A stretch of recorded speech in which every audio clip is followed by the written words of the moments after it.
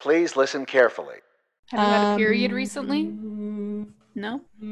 And on that note, I'm going to start.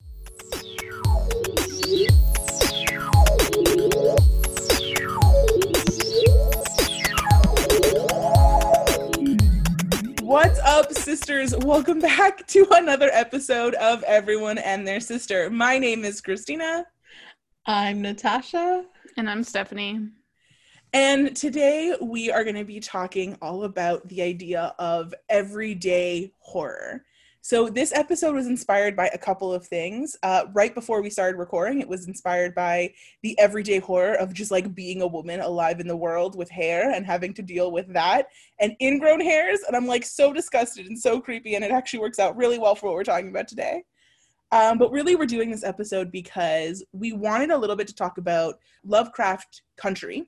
I don't think we're not gonna talk about it in terms of like a review, because there are so many great Black critics out there that have already reviewed Lovecraft Country. And so if you haven't seen one of their amazing reviews about like how excellent it is, you can just look it up and you can watch it. But it has really like revived this conversation around really good like Black horror and horror that's not told from the perspective or the like viewpoint of like white men, and how it's really good. And just like all the insidious things about it. So we really wanted to talk about the idea of, you know, our favorite horror things, our favorite horror books, movies, and TV shows, where the horror is actually not about something mystical. It's not about, you know, a monster under the bed. It's not about, you know, great big eldritch monsters or, you know, witches on revenge hunts. It's about the little everyday horrors of being alive, most of which end up being stories that aren't about white dudes because they don't have a lot of everyday horrors about being alive. Oftentimes, way more often, the thing that is horrifying, more terrifying than anything else, is just like a cis straight white man.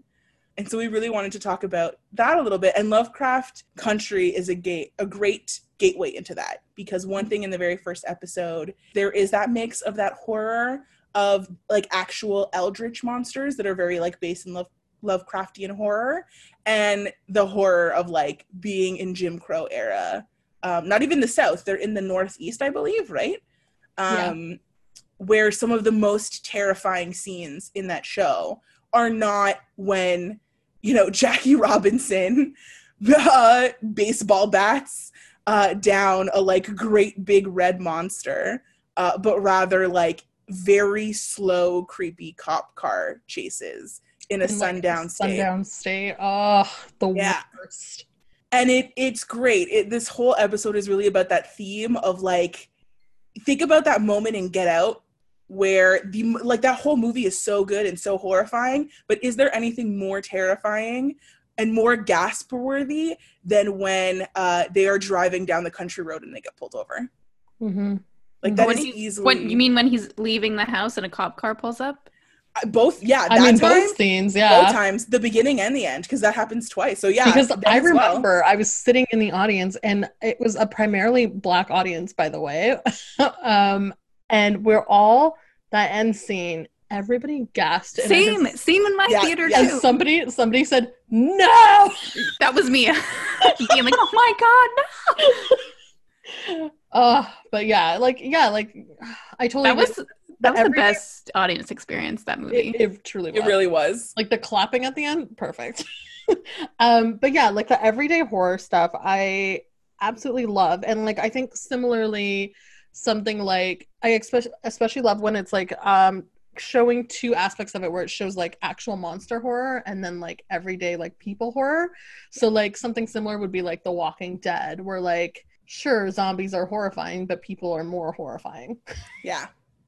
And that, I think, is very much the crux of what we're going for. And even just like on a personal level, I really enjoy horror. I've definitely grown to enjoy it more as an adult than I did as a kid. And one of the articles I read recently, which was talking about how Beloved is the best horror novel that will never be acknowledged as a horror novel, basically, by like the gatekeepers of the genre. we're talking quite a bit about, you know, when you say you don't like horror, what you really mean is that you just haven't read the right book. Like, you're not reading the right authors. You haven't seen the right movies. And I can definitely identify with that quite a bit. Because as a kid, I was like, oh, I'm not a huge fan of horror. But as I've gotten older, and horror has gotten better for sure, but also more stories about, more like horror stories from these other viewpoints have come out. I have like a much better appreciation for what horror is, and I love it now.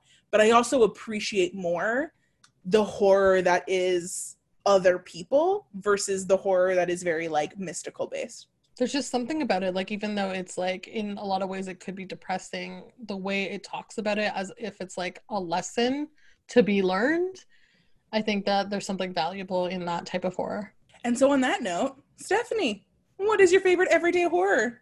Well, we talked about this theme last night, and I was like, I truly have nothing, because this is not something I watch, read, ever. But then I realized that I was a fool, because I'll set the scene. It was 2018. It was October. I was in the mood for something cozy. And you know what I decided to watch? The Haunting of Hill House on Netflix. And you know what? That is not comforting.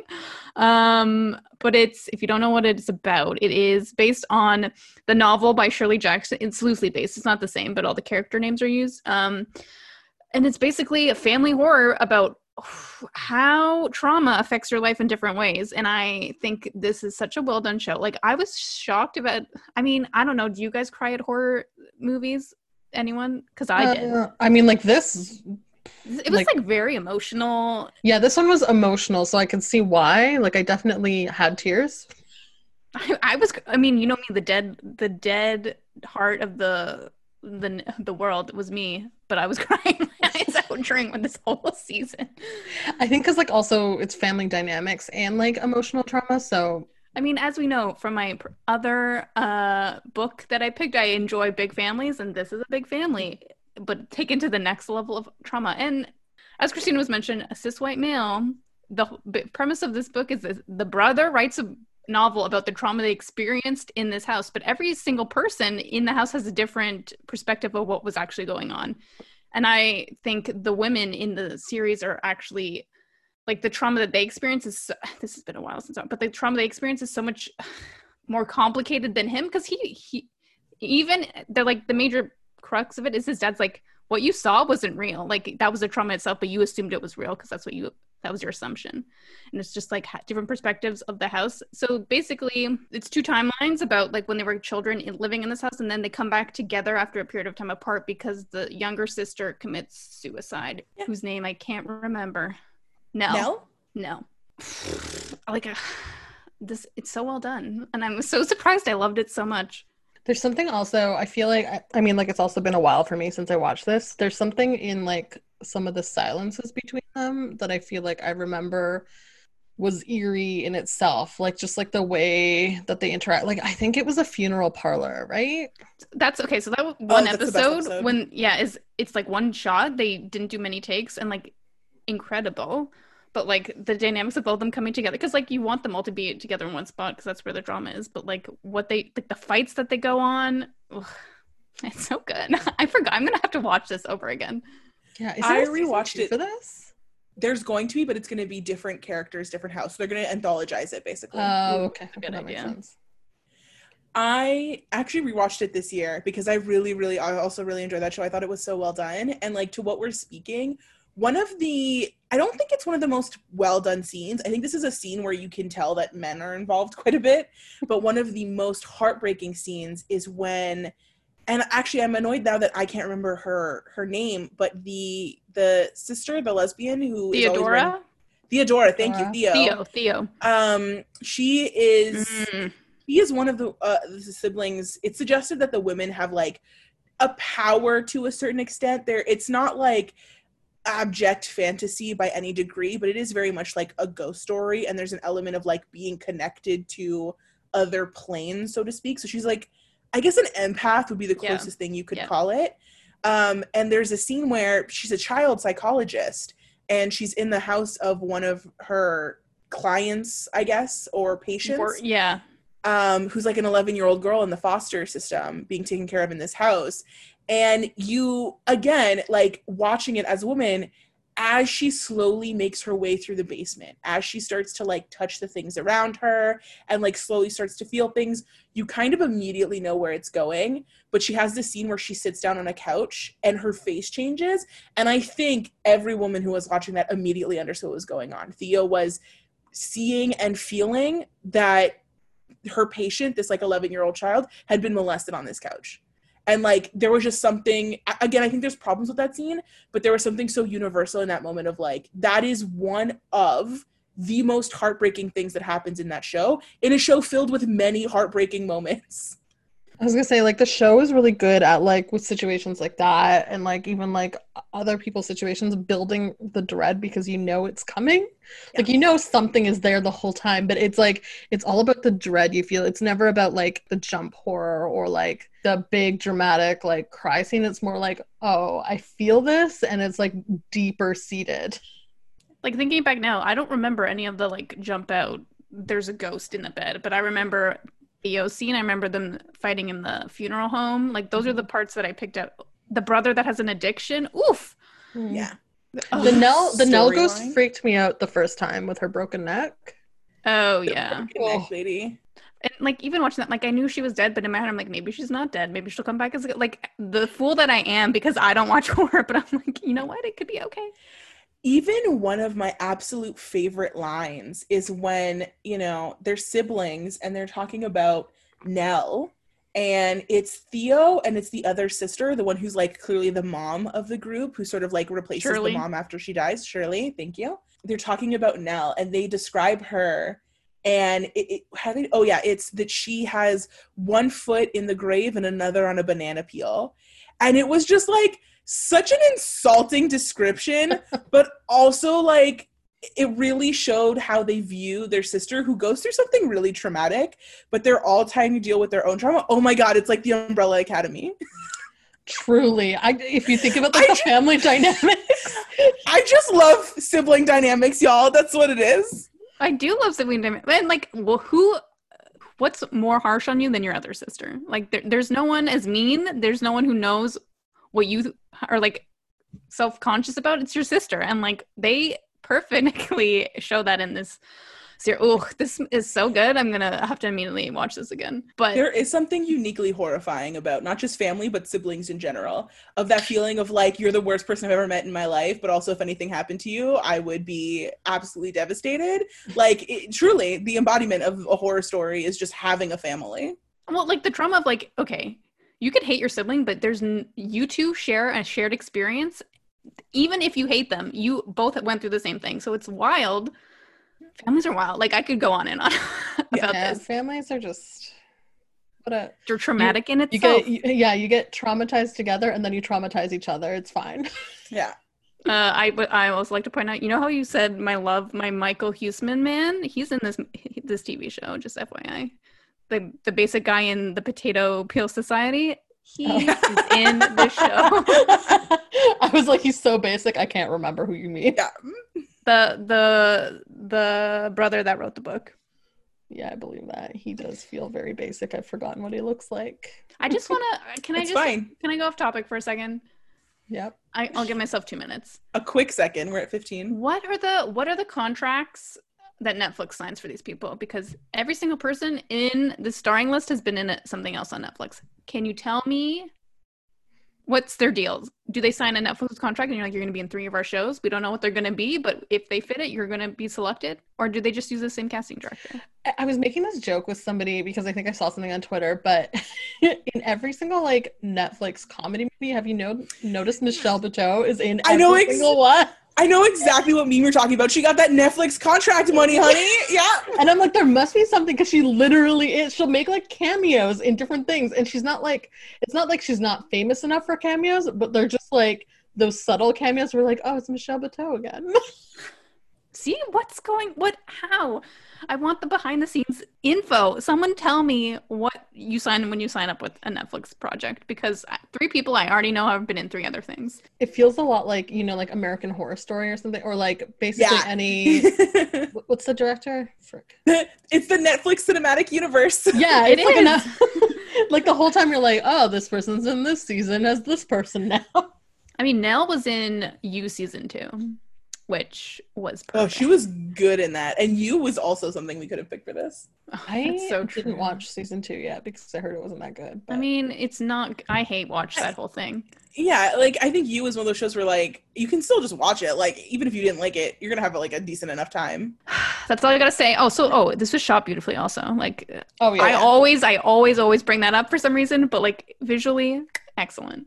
Because it had an atmosphere and it hit you. Like it really did feel like that everyday horror where like everything was just always a little bit dark and a little bit foggy, except for moments where the brightness was jarring on purpose. Like I think for this topic, this is an excellent pick. Like even with the little bit of like fantasy based stuff that was happening with the ghosts and everything, this was very much so. And it makes sense with the book that it's based off of, but like this was very much so a show about just trauma as horror.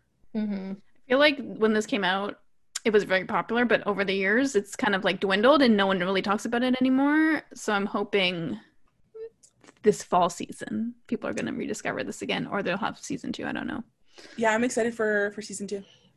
Sign me up. I'm ready. I never watch horror stuff, but here we are. All right. Nat? My pick is actually a movie this time. Surprise. I did not choose a book. It's called I See You. I believe it came out in 2019. It's the same director who did I, Boy. I don't know if you guys watched that one. So I See You is about when a 12-year-old boy goes missing, the lead investigator, Greg Harper, struggles to balance the pressure of the investigation and troubles with his wife, Jackie, especially after they face a recent affair committed by Jackie. Great strain is put on the family, and it slowly gnaws away at Jackie's grip on reality. But after a malicious presence manifests itself in their home and puts their son Connor at risk, the cold, hard truth about evil in the Harper household is finally uncovered. What I like about this movie is kind of like Lovecraft Country. It poses this supernatural element, but the real horror is people for sure. And that's what we're talking about, everyday horror. But in this case, the supernatural element actually doesn't exist. This is like a huge spoiler, but it's fine. This movie's been out for a while. Like the thing that they pose as the entity in this movie, it's so creepy. So like the poster, you'll see it, it's like this mask of this like creepy metal looking mask, and I think it's like a toy that the kid owns in their family, and you keep thinking like the toy is alive. Like the whole, I would say for like a good 20 minutes of the movie, you think that's the entity that's like in this household, but they do this really great setup where like the entity moves around, or you're like, oh shit, this is the thing that's like doing shit to them. Like at some point, the father, who's the investigator investigating the missing boy, he finds that he's wet the bed, and he's like, what the fuck? But then you're like, oh, this has something to do with the entity or whatever. And like the way the film is done is so interesting, because like you first see it from Jackie's perspective, where she's just like, oh, there's some noises in the house, whatever. And then it's almost like there's 3 parts to this movie. You see it from Jackie's perspective. In the second part of the movie, you follow around this guy and this girl who are house squatters, but they do it for social media. And so you're kind of like, what the fuck is the point of this part of the movie, right? Like you're following them along on her little video camera that she's filming it for other people, and you find out she's homeless, and she meets this guy, and they house squat. And of course, they're house squatting in the Harper's home. So like you go from supernatural entity possibly in the beginning with the wife dealing with some shit and she believes shit's going on, to the second part where you're like, oh, they have squatters in their home living in their walls. And so like the whole time that things go missing or food moves around or whatever, you make that connection in the second part of the movie where it's actually the squatters. But then there's the third part where you're like, what about the missing boy, or what about the son, and all of that stuff. And it becomes this whole thing where you're building a story about who the actual monster or like the terrible person in this household is. And spoiler, it's the father. When is it not? When is it not the man? Shocked. Also, if you take out that whole last part about the missing kid, that's also an episode of Happy Endings. Oh, yes. Oh, my God. The squatter in the ceiling. Yeah. So, like, okay. kind of like that. So when you're seeing it from the squatter's perspective, you start to build like a clearer story of both the husband and the wife's dynamic. The husband is this investigator that's investigating actually not just this one boy going missing, but several children going missing. And like it's been like this like serial thing, but he's like investigating, and his like partner is kind of like, no, I'm convinced this is person that went underground like years ago or whatever, and it's the same person, same MO. And this lead detective is like, nah, it's just like a total one-off thing. It's him. Yeah, immediately your suspicions are just like, okay, well. But the way it's done is so good because you're seeing it from the squatter's perspective. So you see the wife cheated on the husband. He's pissed at her. They're not talking, blah, blah, blah, blah. She's freaking out because she thinks that there's a ghost in the house now. And like, she's like, my son's in danger. Oh, so the wife's like, the person that the wife is cheating on with comes to her and is like, no, leave your husband, blah, blah, blah. And you see the whole thing that happens with him, and the squatter actually witnesses the husband killing that man. And she's like, what the fuck? And so she like runs away, but the husband realizes something's going on, finds that squatter, takes her away, and like the whole time you think it's the squatters that are what's bad, because like the male squatter is just kind of like, he's crazy. So like the part where the husband wet the bed, the squatter peed on him. And I was just like, when that moment happened, I screamed. I was like, oh my god. And I was like, this guy is insane. This squatter is like absolutely nuts. And like the female squatter is like, what the fuck is wrong with you? And he keeps causing havoc, and you're like, oh my god, this is the guy. This is gonna be like a whole like situation where like he's gonna hold his family hostage, blah blah blah. Like you're building all these stories in your mind, when slowly they're like building like the incredible insidiousness of the husband instead. And when it builds on that, it was really well done. I think like I read a review somewhere that said that the whole movie felt like an eerie suspense exercise that starts out looking like a supernatural tale, but then all your viewer assumptions or whatever about certain things and how it's engineered actually pulls the narrative in a totally different direction. And then it's a twist. And like I found that was the same kind of like with iBoy, which like probably not a lot of people have seen, but it's on Netflix. But it also like you assume that the movie is going to be one thing or the story is going to be one thing, when actually like the horrifying elements lie somewhere else, and you're like, holy shit. But it's really, really well done. Even though I've spoiled it, I still think that you can still watch it. It's really good. It reminds me of the Agatha Christie story that Christina said in the last episode. Yeah, it's like, it's surprising, but I think this one definitely focuses more on like how the people are fucked up. Because like literally the only person not fucked up in this story is the kid, like the son. You're just like, oh, he's the only normal one here, but he's definitely going to be traumatized by this when he's older. So he'll not be normal for long. No. I guess a healthy dose of trauma at this point is normal. Yeah, I think we're all just walking around with it. It's true. Yeah, like the story is so, and I definitely think the movie built a certain atmosphere. You're expecting it to be like a murder mystery at first, and then you're like, oh no, it's supernatural. And you're like, I don't know what's going on. At some point you're like, what the fuck? And I'm leaving out specific things on purpose because there's certain connections that I want other people to make. There's definitely already a lot of that movie out there, and like I would like to watch it. It does sound good. Yeah, like there's just like there's a lot of, I would say it's so well crafted when you find how everything connects, and like the way the story is told, it's totally worth watching. Like I actually probably would watch it again knowing what happens. Yeah, excellent movie. Definitely suggest it. Can't remember what the director's name is, but probably a white man, unfortunately. Adam Randall. I see you. I have the Wikipedia up. Fact checking, you know? Probably a white man, right? It is a white man. I assume it's I mean, Adam Randall, yes. Yeah. I can hazard a guess and say so. Helen Hunt is in this. That's wild. Oh, yeah. Helen Hunt is Jackie, the wife. And Sam Trammell, who I believe is from True Blood. Oh, he's the guy she cheats with. Yeah. Well, should have mentioned that. You should have mentioned that. If you know these actors, and you'll probably also recognize the husband. I forget what he was in, but they're all excellent actors. Even like the what is it called? The Squatters. They're also very, very well done. I was impressed. But yeah, horrifying. I would never want to find a squatter in my wall. Can't imagine anyone that would. I mean, in Happy, what is it called? In Happy Endings, it's a ceiling. But actually, you do have squatters because you have squirrels in your house, don't you? I mean, they're not inside right now. They were trying to get in there. I wouldn't be surprised if there were a couple living in those walls. As I mentioned, I think they're coming for you. So They're slowly breaking their way in to take over our home. that's my belief. They can't afford this rent. I let the landlord try to collect from the murderous squirrel posse. They're just gonna like fit nuts in through their mailbox. All right, Christina, what's your pick? All right, so this one actually ends up being difficult because one of the reasons I suggested this topic is because I really wanted to talk about Final Girls because I have been in this like very horror mood, like I said, because I was reading all these things that were like inspired because Lovecraft Country has come out and now Antebellum is coming out. So like all this stuff has been happening.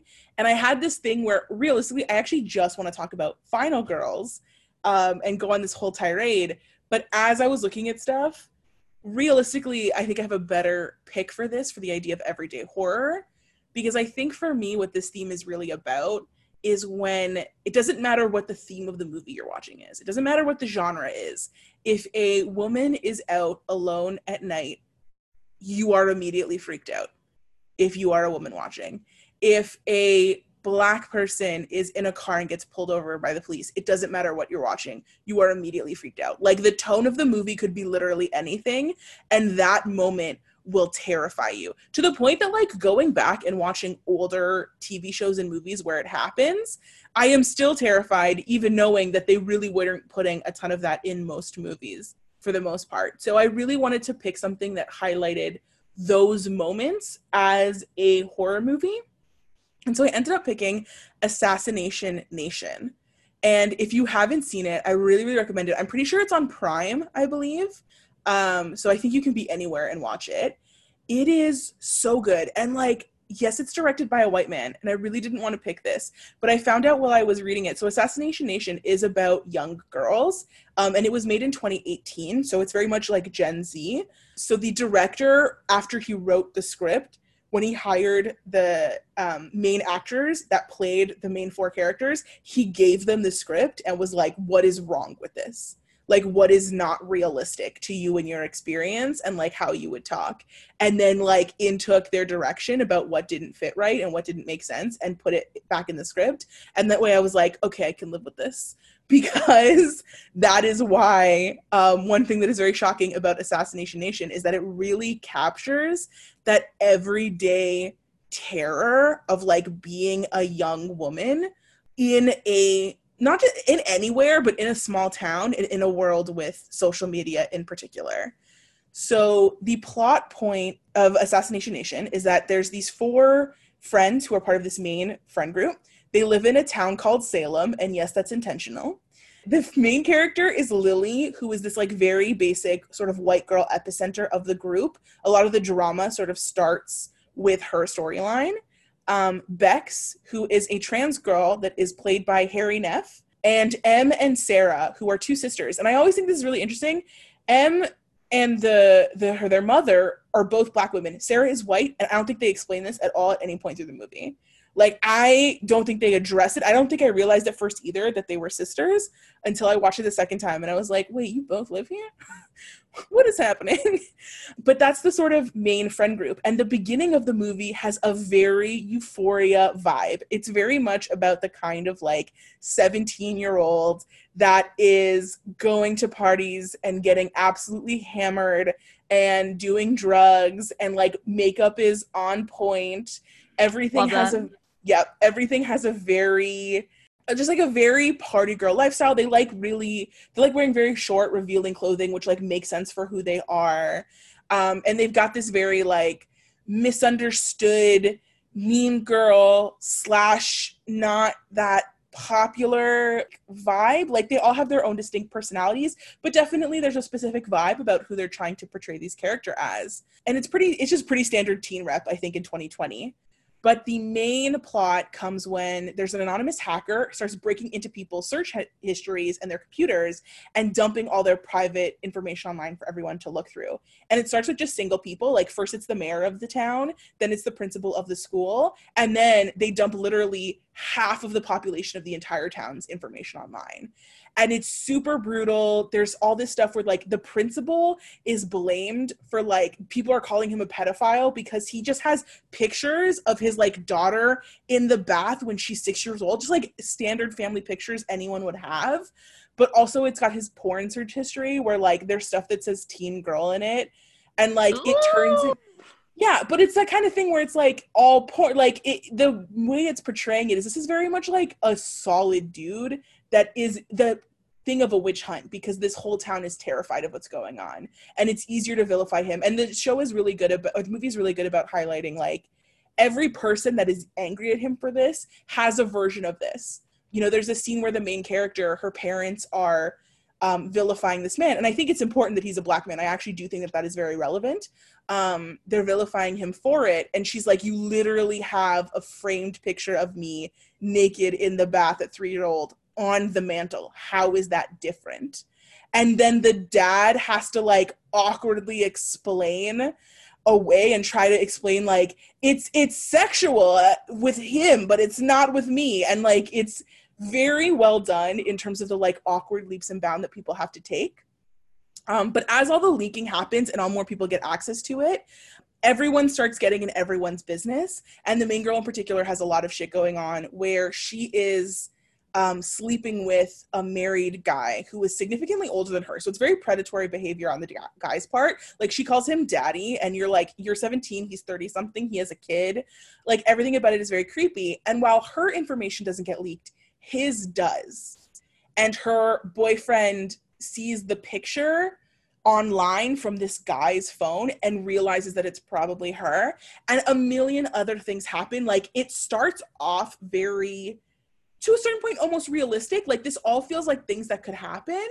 And then it hits a turning point where it visually goes very hard into the like witch trial, vilification of teen girls area, where it becomes incredibly violent. There's a lot of, honestly, it's horrifying but beautiful imagery, like visually as well. This movie is really well done. And when that transition happened, I was just like, oh, we're going there. Yeah, you literally go from something, again, that all seems very plausible to this local group of men basically SEAL Team Sixing their way into one of the girls' houses to capture and kill these girls because they want to be like, they're looking for an outlet to blame for all their anger and their rage and their embarrassment on and their hypocrisy on, and they pick these 14 girls, which is very intentional and very much based on like real life and how people just hate teen girls for no reason often, or like for doing things that is placed upon them in society. The character that the main girl is sleeping with, it like, to put it kindly, I guess, the way they portray him ends up being very good, because at certain points you think it's going to be too kind to the fact that ultimately he's sleeping with like a 17-year-old, but no, they don't. They really show that like, no, he's fucking crazy and like this is a predator, and it's just so well done in that sense. But the thing that really got me about this movie, and the thing that I thought made it really good for this, was it has more instances, I think, of that immediate gripping terror than any other movie I probably could have picked. A couple of key moments are, so Bex, who is trans, in very, very early on in the movie, there's a jock named Diamond, who as the movie goes on, I really love him. He was very sweet. He is into Bex, and they end up, they have sex at a party very early on. At this point, you're aware that the character is trans, and the whole time I was concerned because I was like, but does Diamond know? Like, what's going to happen to Bex? Like, is this going to end horribly, or is this going to end well? And it was actively a surprise that when the characters first have sex, he is not violent or doesn't do anything negative against her because she's trans. Like, that actually was surprising. That is the state of what we are talking about. But it gives you that like intense moment of terror. And then that terror is then replicated later on when Bex has one of the most terrifying and visual almost death scenes with Diamond, where this group of like, again, young jocks, after finding out that Bex and Diamond have sex, are trying to goad Diamond into killing her for, again, like they use all this very like transphobic language, the idea of like she tricked him or something like that, even though obviously she didn't. Like, he was very into her. And that scene is so well done. But the whole time, because of the characters you're talking about, they just don't feel safe. Everyone outside of the main character, Lily, does not feel safe in this movie. So you're genuinely terrified that Bex is 100% going to die. And even Diamond, to a certain extent, might end up dying as well. I was gonna say, I remember it going from, like, obviously it was like you said, it was like more like Euphoria in the beginning, where it's like party all the time, teens at school. Can I just blah, break blah. in? This movie was created by the person Sam Levinson, who created Euphoria. So everything you're saying is Okay. blueprint for That makes Euphoria. sense. I didn't even realize that. I was just like, oh, No, these yeah. have similar vibes. Yeah, like that, it had that similar vibe, but like the whole time, even when the main character is talking to her like older pedophile dude, her affair dude, he, like, there's like a horrifying element to it. Like the whole time there's like this, again, there's dread building, but then it suddenly turns into this thing where you're like, oh no, like I'm horrified, like shit is gonna go down, I'm so scared for them.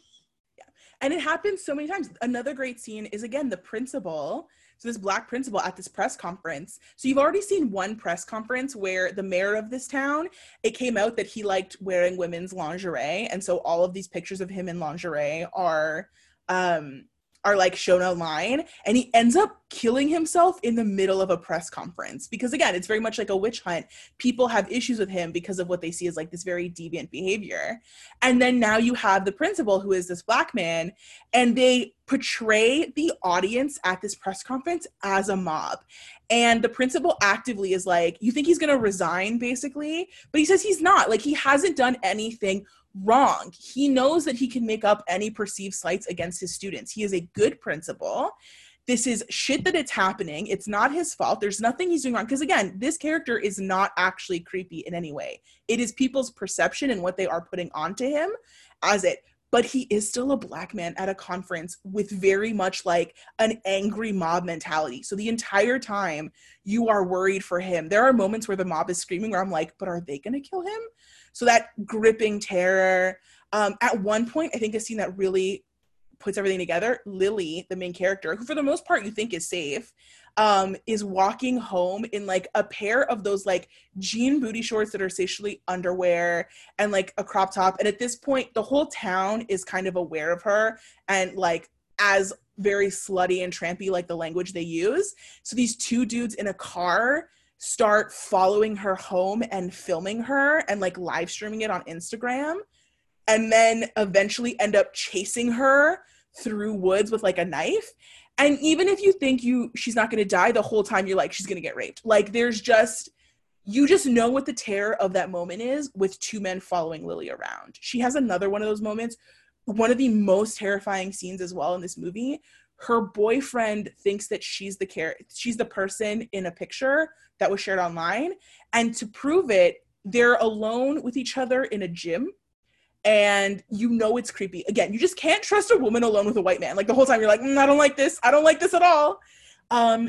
But he's so creepy about it. And he's like, do you have this mole on your back? I think I've seen it, but I'm not sure. I don't know.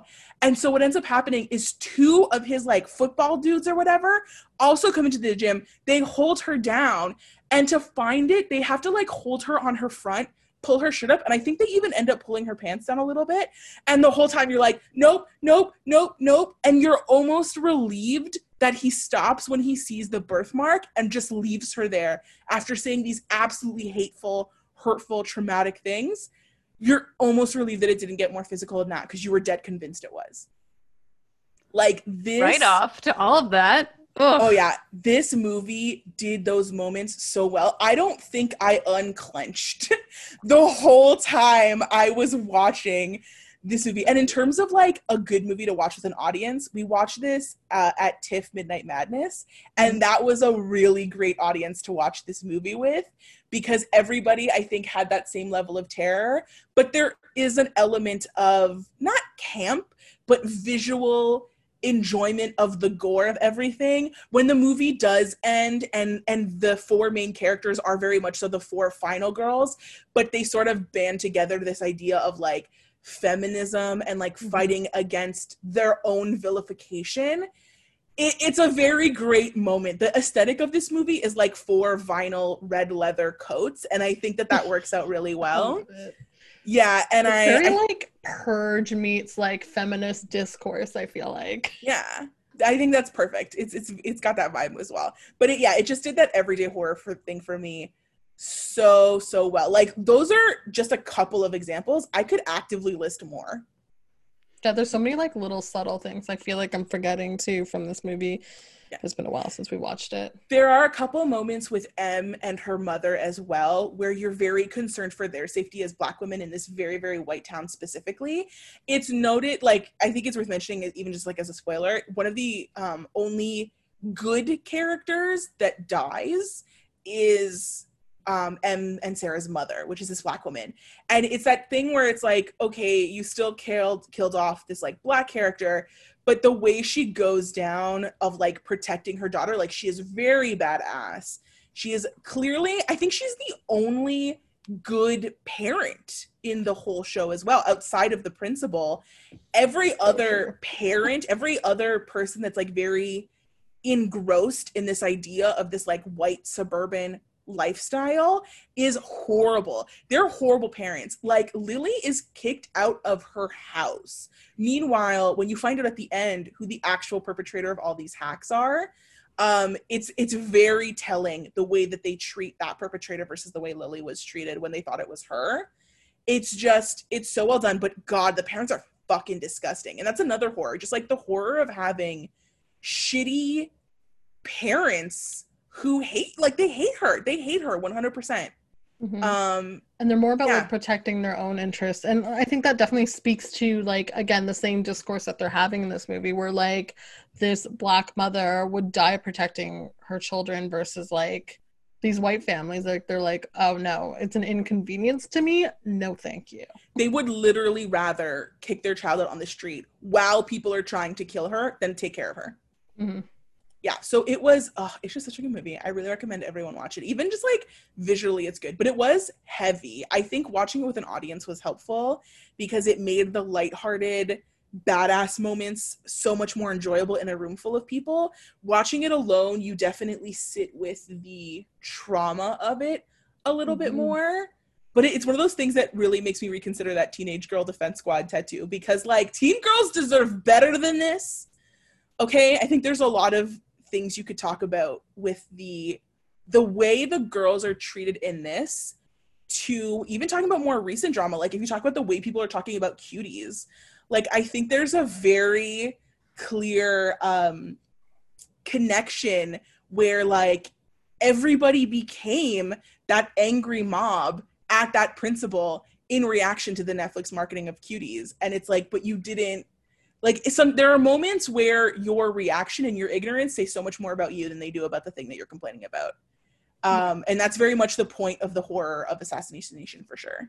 It's interesting because the same people, speaking of Cuties, the same people that are like arguing against it being there are the same people that, like, I don't know, like 3 weeks ago were like all pro any social movement right now. So it's just like, what is wrong with you?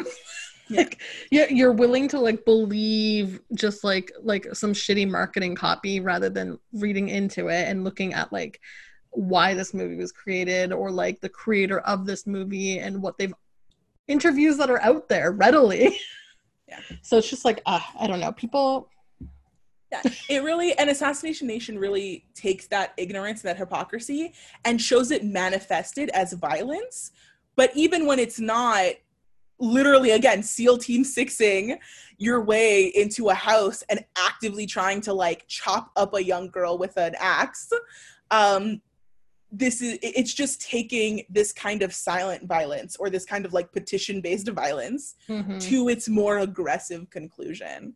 And I didn't know how relevant this pick would be until I was talking and got to that Cuties reference on my own. Yeah, no. So who knew how timely that would be? It's interesting that everything you said is like the blueprint for Euphoria. Like, if you don't like horror, you should, but this is interesting to you, you should watch Euphoria. I still need to watch Euphoria. I have not.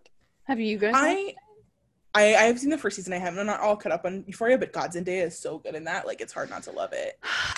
I'm just saying drug use is more of a play in Euphoria and addiction, but everything you said, oof.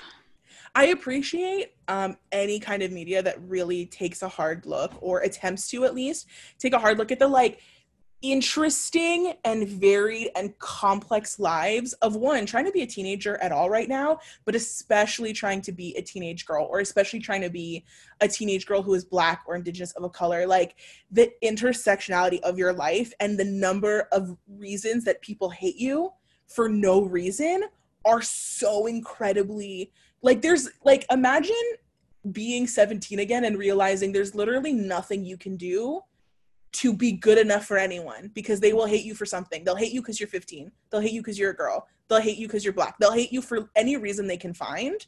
And so because of that, your existence is just an invitation for violence. I feel like high school is so traumatic that I blocked everything out. To be honest. It truly was. I forget much about high school. Like, just like people shitting on what teen girls like. Twilight was huge when I was in high school.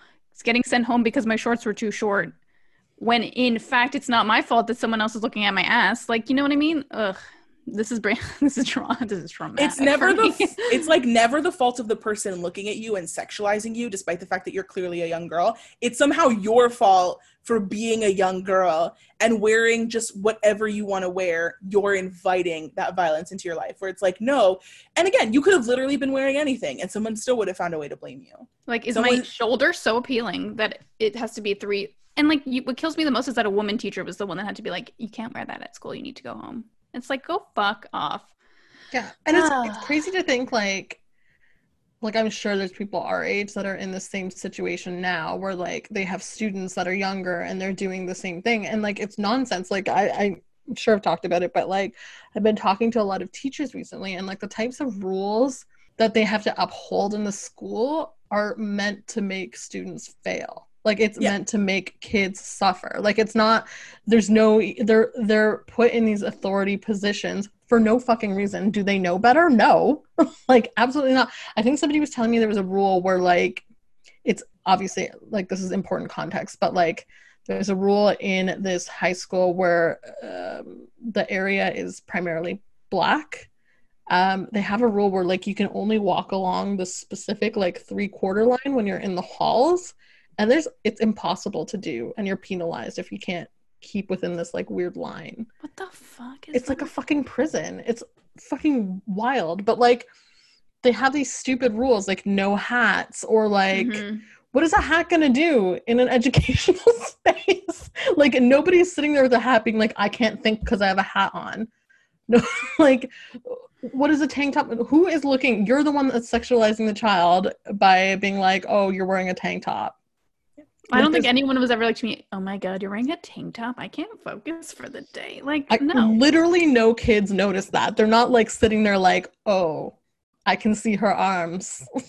And the fact like you can go on Instagram and see that anyway. So it's like, there's no different. Ugh, whatever. I think that not just this movie, but like life in general is really good at highlighting that like all of those rules, all those things in place are not about the children whatsoever. It's about the projections of the things you as an adult feel like you are ashamed of or should be ashamed of, or all of the issues you have that you're projecting onto children. Again, it's your fault if you see a child and you have sexual thoughts. You need to connect with your own shit and the way that society addresses the sexualization of children. That's not their fault. A kid can't do anything about the way that you're thinking. It's not about protecting young boys from thinking sexual thoughts. It's about fucking protecting adult male teachers from doing predatory behavior, because you think more male teachers will be less predatory if girls are covered up, when you know that's not true. It's just easier to believe that and blame a girl. Like, everything is about hating children. And I think our generation is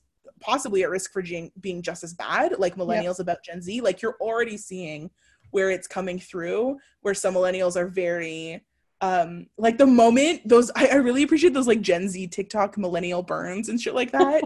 And the way some people responded, it's like, just fucking let kids be. Like, be an adult, be better, fix the world we live in for them. Like, stop being a fucking dick. And I think, again, coming back to the like everyday horror, just the terror of being a child and having no control, and everyone around you makes decisions about your life for you. And it's almost never about what is best for you. It's about what's easier for them. Yeah. Kids to internalize this shit, because then you'll get to me and I clearly can't remember my teen life because of this. And like those people who grow up with trauma are going to make the rules for the future kids. So it's just a vicious cycle. I feel like there is one thing I'll say. I feel like with Gen Z, it's a little bit different because there's this realization that nobody else is going to do anything for them. And for a lot of them, there is no choice now. They do have to take the reins and do things. So all these like social movements that are started by young teens right now and all of Gen Z, it's because of what our world has created. There is no space for them, therefore they have to create their own space for everyone. And they're not just doing it for themselves, they're doing it for everyone collectively. And it's, I don't know, it's like, it's inspiring, but at the same time sad that it's like it has to come to them to do it. The kids are all right. Also think one thing that I will give is that because millennials have access to the internet, and because for so long we've been blogging everything about our lives and sharing it everywhere, I think that where we had no idea as children, that our parents and people who are older than us had no idea what was going on, and we had to become adults to realize that our parents had like still don't know what's going on, even when they're like 50 and 70, and you're like, holy shit, you raised me?